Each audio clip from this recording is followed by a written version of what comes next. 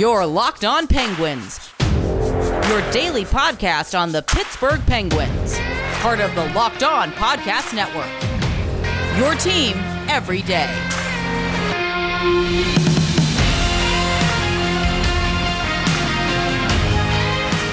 Hey everyone, welcome to this Thursday afternoon episode of the Locked On Penguins podcast. I'm your host, Hunter Hodes. Remember to follow me on Twitter at Hunter Hodes. Follow the show's Twitter at LO_Penguins. Today's episode is brought to you by RockAuto.com. Amazing selection, reliably low prices, all the parts your car will ever need. Visit RockAuto.com and tell them Locked On sent you.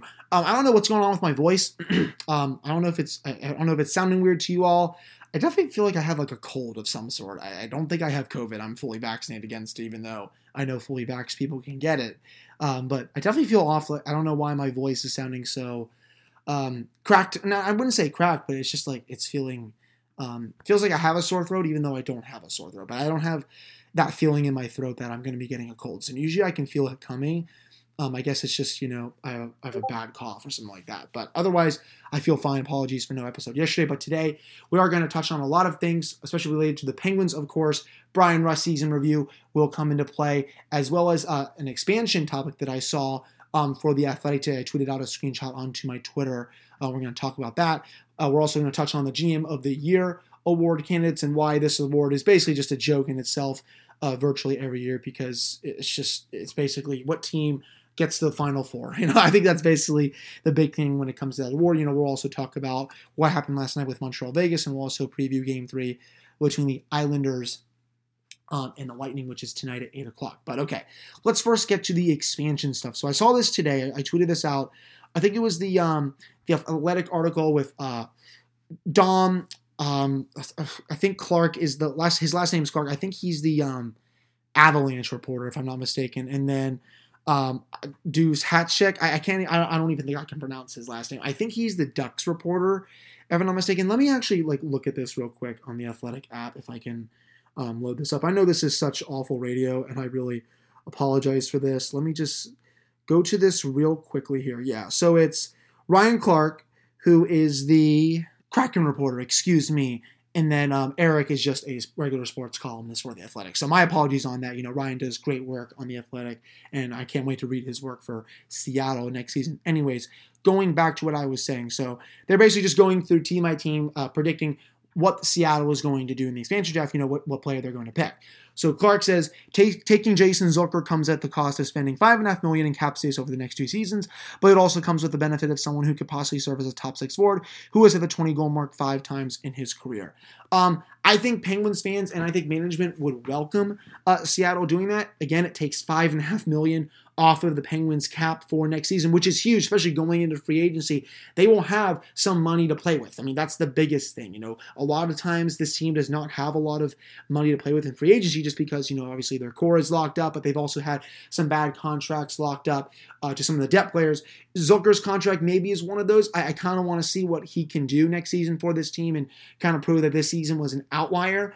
But if Seattle does take Zucker, it's not going to really be the end of the world. I think Pittsburgh can replace him in free agency or via a trade. That $5.5 million in cap space would be very huge for the team. Still, I can't see Seattle doing that, but it makes sense from what Clark was saying. He's a 20-goal mark 5 times in his career. He's a top 6 winger. They could also potentially flip him at the deadline, eat half of his salary. So what's that $5.5 million? What is that? 2.75 million, 2.8 million, something like. I think it's 2.75 million. I think is what it is. So, and I think teams would definitely take a gamble on that, considering what Zucker has done for his career, and he's also been a good player in the playoffs as well. Now we get to one of the other writers. It's not Dom, it's the other one that I touched on. Eric Duhatschek, he says here, Tristan Jarry grabbing a goalie from the Penguins worked out so well for the Golden Knights. It seems like a tried and true path. Okay, Eric. Maybe let's lay off a little bit of the meth on that one. Grabbing Marc-Andre Fleury was a different story. He was a very accomplished goaltender, and we all knew that the Penguins had to give up Fleury because you're not keeping an older goalie when a younger one who just won you 2 Stanley Cups is right there. This is a totally different story.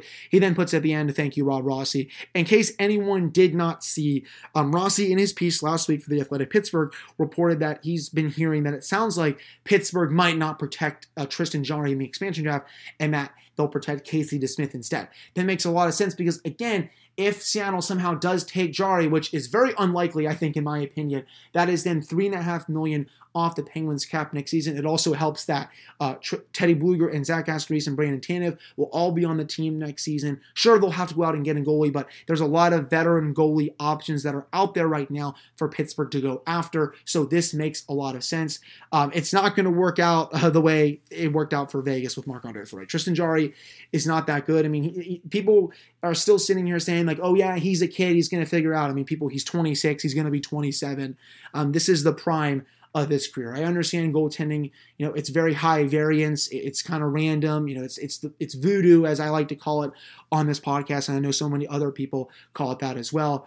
But I wouldn't expect Seattle to do that, especially with his results from the playoffs this year. I know that he was mostly good in the regular season outside of those first 4 to 6 weeks, but I really just don't see Seattle doing that with all the other options that will be available to them. Now, again, if they do that, that would be awesome, but I don't expect that. And then Dom hits us with the most likely scenario, I think, and that's taking Zach Aston-Reese. He writes, Pittsburgh has a lot of options here. I like Aston-Reese a lot, and an excellent forechecker that fits the MO of some of the other players selected. He uses that ability to drive some of the very best defensive impacts in the league over the last couple of seasons, and that's worth an expansive selection. Dom is 1,000% right. He does have some of the best defensive metrics in the league. You will probably see him get nominated.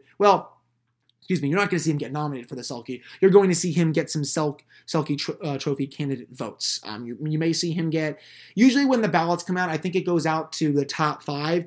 I definitely think you will see Zach Aston-Reese get a few 5th place finishes. He is really good in the defensive zone. He shows that every year with the numbers, with how, he really does drive that line with Brandon Tanev and Teddy Blueger. I know a lot of people say it's Tanev's doing or Blueger's doing it, and Blueger is a great center on that line, but I think Aston-Reese really drives that defensive impact home on that line. You take him off that line, and it looks completely different, at least in my opinion.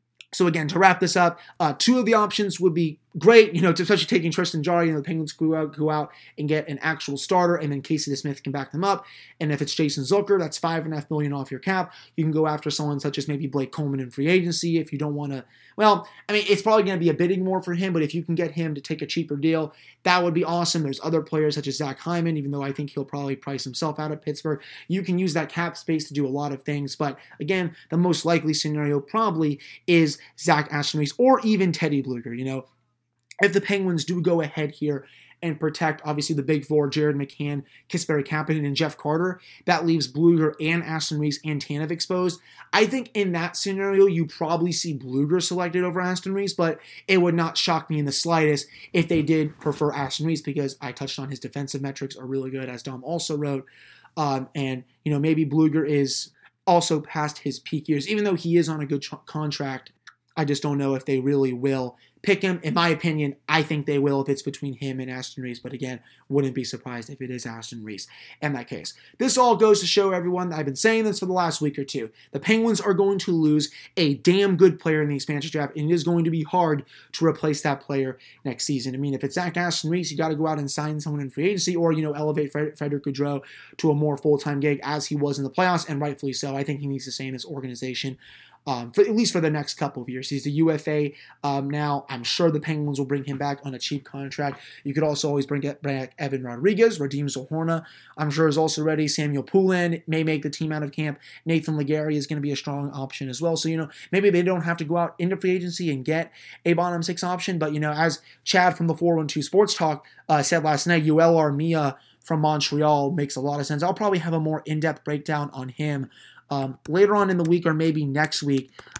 If you just go to his page and you just look at his counting stats, he is 6'4", 210 pounds. That fits the need to get bigger, as Brian Burke and Ron Hextall have said. He had 14 points in 41 games this year. Last year, 16 goals, 30 points in 58 games. If you go to his Corsi, 51.5%. So he was on the ice for almost 52% of the shot attempts.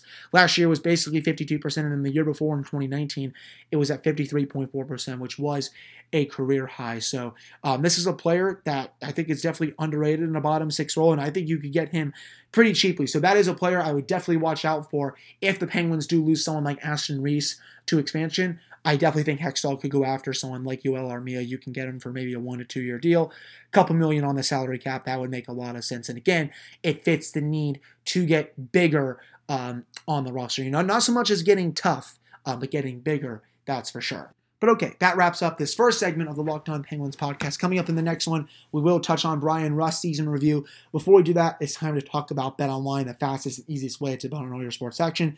Baseball season is in full swing, and you can track all the action at BetOnline. You can get the latest news, odds, and info for all your sporting needs, including MLB, NBA, NHL, and all your UFC action. Before the next hit pitch, head over to BetOnline on your laptop or phone and check out all the great sporting news, sign-up bonuses, and contest information. Head to the website or use your phone to sign up today and receive a 50% off welcome bonus on your first deposit. That's BetOnline, your online sportsbook experts, with the promo code LOCKEDON.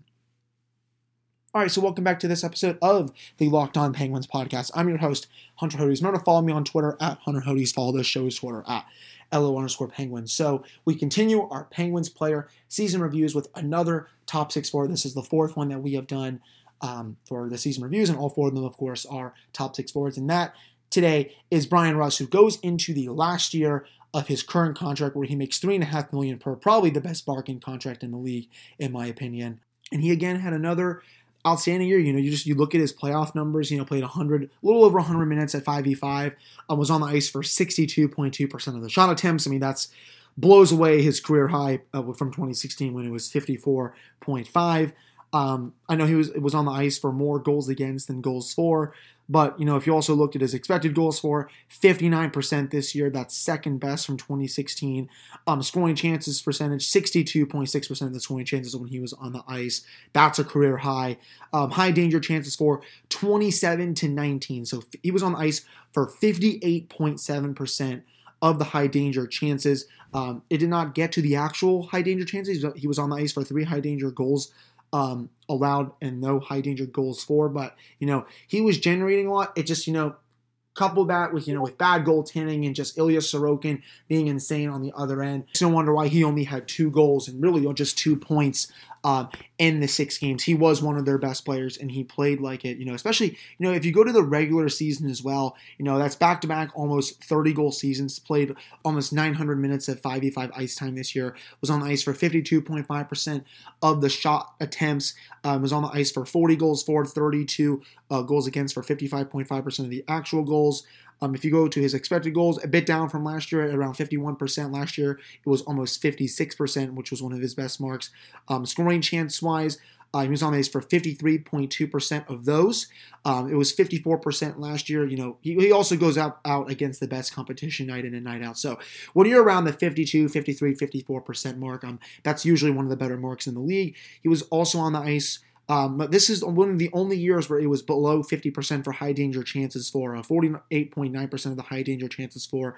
But if you go to high danger goals for, the actual goals was on the ice for 25 high danger goals for and 18 high danger chances against. That goes from what he did last year, 32 high danger goals for, 23 goals against. So he was at 58.18 for that last year, 58.14 for that. So you're basically going to see him play like that, I would think, going into this season as well. If you go to Micah's stuff with his isolated 5v5 impact, plus 2.7% expected goals for, that's up from 1.6% expected goals for last season. And his defensive impact was right around where it was last season at minus 2.2% expected goals against. This year, minus 2% expected goals against. So it was only basically minus 0.2% difference. So he had another really good year. And the biggest question with this player going into this year, what do you do with him in the offseason? After the expansion draft, do you trade him and get a good package in return for him? Or do you basically use him as a 1-year rental and then let him walk next year? Because let's be real, folks. I've been talking about this on the podcast a lot in the last week or so. If you have not listened to this is my take on it.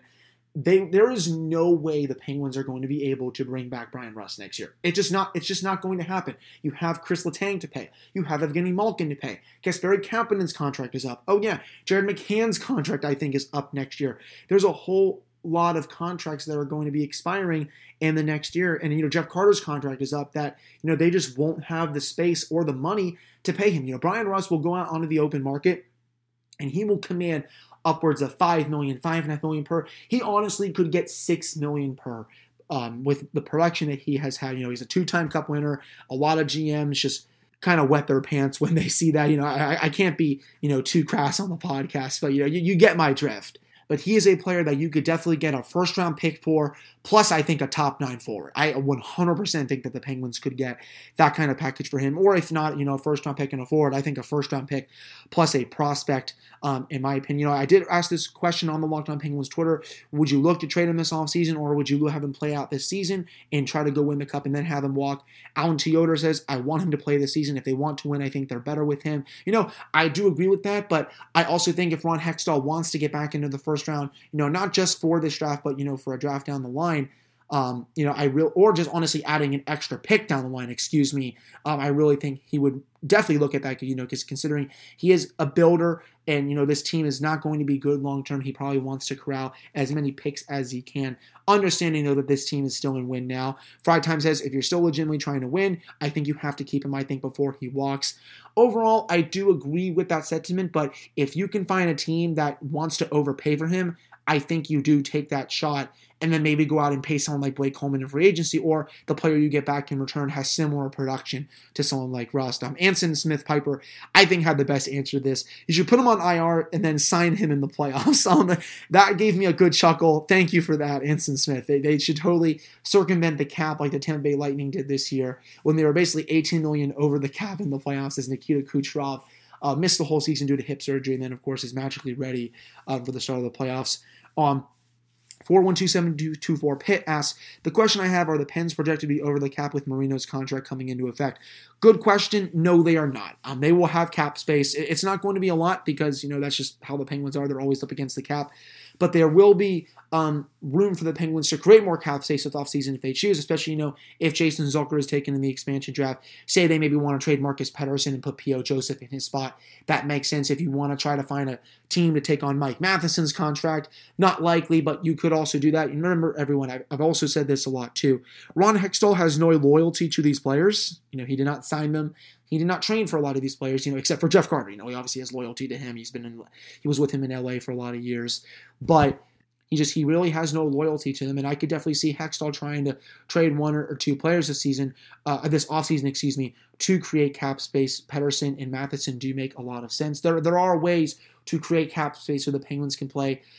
So they can be a bit of a factor in free agency. You're obviously not going to go out and sign Dougie Hamilton or something like that. That would have to be very creative, in my opinion. But, there is a way, I think, that they could go out and maybe sign someone such as a Blake Coleman. They'll already have space for someone such as a Yoel Armia or some other, middle-tier forwards that are going to be hitting the market this offseason. But if they want to create more cap space, they certainly can do that. But, yes, with Marino's contract coming into effect next season at $4.4 million, they will still have cap space. They already have some players leaving, especially with Seattle going to be taking someone, especially also if they help them out and take someone that has a decent amount of term and a decently high cap hit. But yeah, to answer your question, they will still have cap space going into this season. It's just, it's not a lot as some of the other teams. But okay, before we do get to the next segment where I'm going to do a little mini rant on the GM awards and just, why this award is a total joke, it's time to talk about Rock Auto. With the ever-increasing numbers of makes and models, it's now impossible for your local chain auto parts store to stock all the parts you need. Why endure often pointless or seemingly intimidating questioning and wait while the person behind the counter orders the parts on their computer, choosing the only brand in their warehouse happens to carry? You have computers with access to RockAuto.com at home and in your pocket. Save time and money when using Rock Auto. They're a family business serving do-it-yourselfers for over 20 years. The prices are very low for every customer. They have everything you need from brake parts, tail lamps, motor oil, and even new carpet. Go explore their easy-to-use website today to find the solutions to your auto part needs. You can go to rockauto.com right now and see all the parts available for your car or truck, and you can write Locked On in their How Did You Hear About Us box so they know we sent you. Amazing selection, reliably low prices, all the parts the car ever need. That is rockauto.com.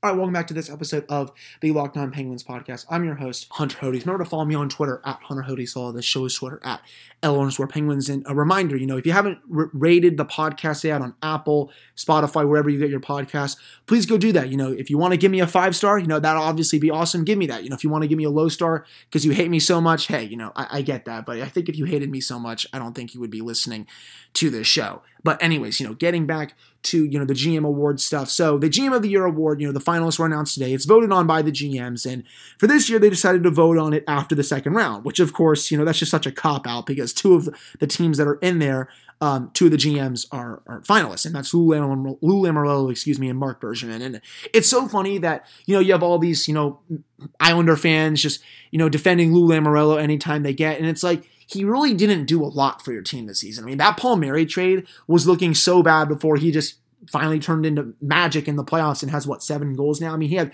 3 points in 19 games going into the playoffs. I mean, you don't just expect someone to score 7 goals in the playoffs. I understand hockey is a high variance sport. There's a lot of randomness to it, and it's a lot of luck-based, but, any actual fan that watched the games could see that, it likely wasn't going to happen with Palmieri, but, the unexpected always happens with this sport. He goes in and plays some good hockey. Travis Zajac looks cooked, whatever.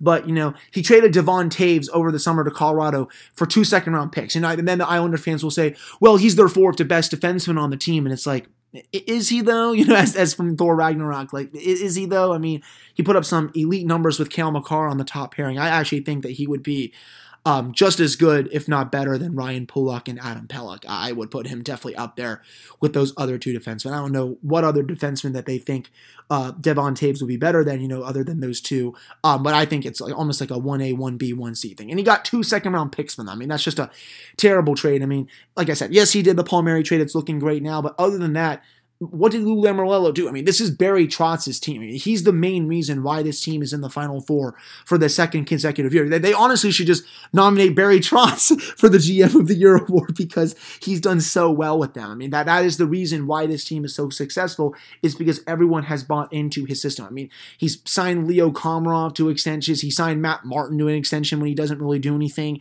Cal Clutterbuck's not good anymore. I mean, he still has Andy Green on his team when he's not that good.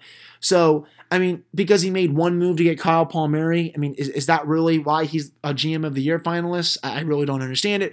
No, Marc Bergevin's the same way. This award is really just the other GMs just bootlicking their friends, saying like, hey, I'll nominate you. Your team is doing really good. I'll put you up for an award that you really don't deserve. If anything, I think Julian Brisbois should be nominated because he basically circumvented the cap and he just invented new ways for the Lightning to be successful.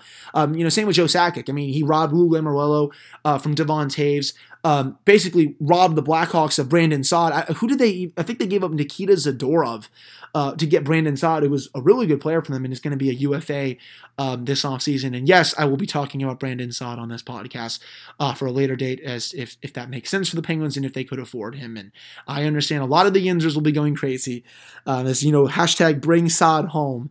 Since he is, of course, from the Pittsburgh area. Anyways, going back to what I was saying, he makes a lot of sense. Other GMs that I think make sense as well. I mean, hell, put Ron Hextall up there, traded for Jeff Carter, and, that's all she wrote there. He honestly deserves more credit than Marc Bergevin, and, he was honestly one overtime loss away from, I think, being fired. I mean, 3-1 overtime in Toronto. They scored about a minute in, and then Game 6, Toronto dominates that whole OT. Kotkaniemi takes advantage of a bad turnover. Then we all know what happens in Game 7. But if Montreal loses one of those 2 OT games, which is basically a 50-50 coin flip anyway, I mean, you are literally talking about Bergevin being fired after this. I mean, is that really? Are we really nominating someone 2 rounds later for GM of the Year award when he easily could have been fired after the first round? It's just the logic really makes no sense. This award is always one of the most overrated awards of the year. I think even just a few years ago, 2 of the finalists for the GM of the Year award were Pierre Dorion, who gave Mark Stone away to the Vegas Golden Knights for pennies on the dollar, and then Peter Chiarelli, who is not even in the league anymore as a general manager. So that just goes to show how stupid this award is. I mean, David Poile was also a GM of the Year candidate, and then he gave out so much term to Matt Duchene and other players on their team. So this award is always a crapshoot. Like I said, it's just a lot of bootlicking from the other GMs in the league who have good relationships with their friends as GMs. They're not really actually diving into saying, what good move did this GM make?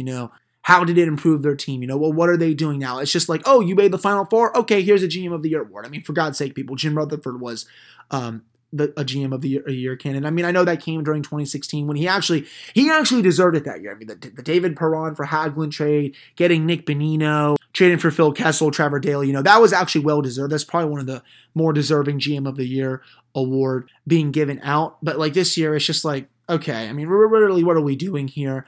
There's also Bill Zito. He actually should, I think, win the award. He got Patrick Hornquist, of course, from Pittsburgh. He was really good for them this year. Signed Carter Verhaeghe, Anthony Duclair. I think Owen Tippett made the team this year, if I'm not mistaken. I think he did a really good job. Brought up Spencer Knight after signing him in the offseason. So he definitely, I think, should win the award, even though his team did not make it out of the first round. The other two GMs, I don't think deserve this award at all. I mean, Montreal literally finished 18th in the league. I know they're in the Final Four, but it took a Toronto Maple Leafs collapse and then Mark Scheifele just taking himself out of the series for them to get to the Stanley Cup semifinals. I understand you're going to have some of the media just bootlicking for Marc Bergevin and talking him up and blah, blah, blah, blah, blah. And the same with Lou Lamoriello. But, it's just this award has always been a joke. And, you always have a segment of each fan base defending them no matter what, just because, that's who they are. They're fans for a reason. Anyways, this award is a joke.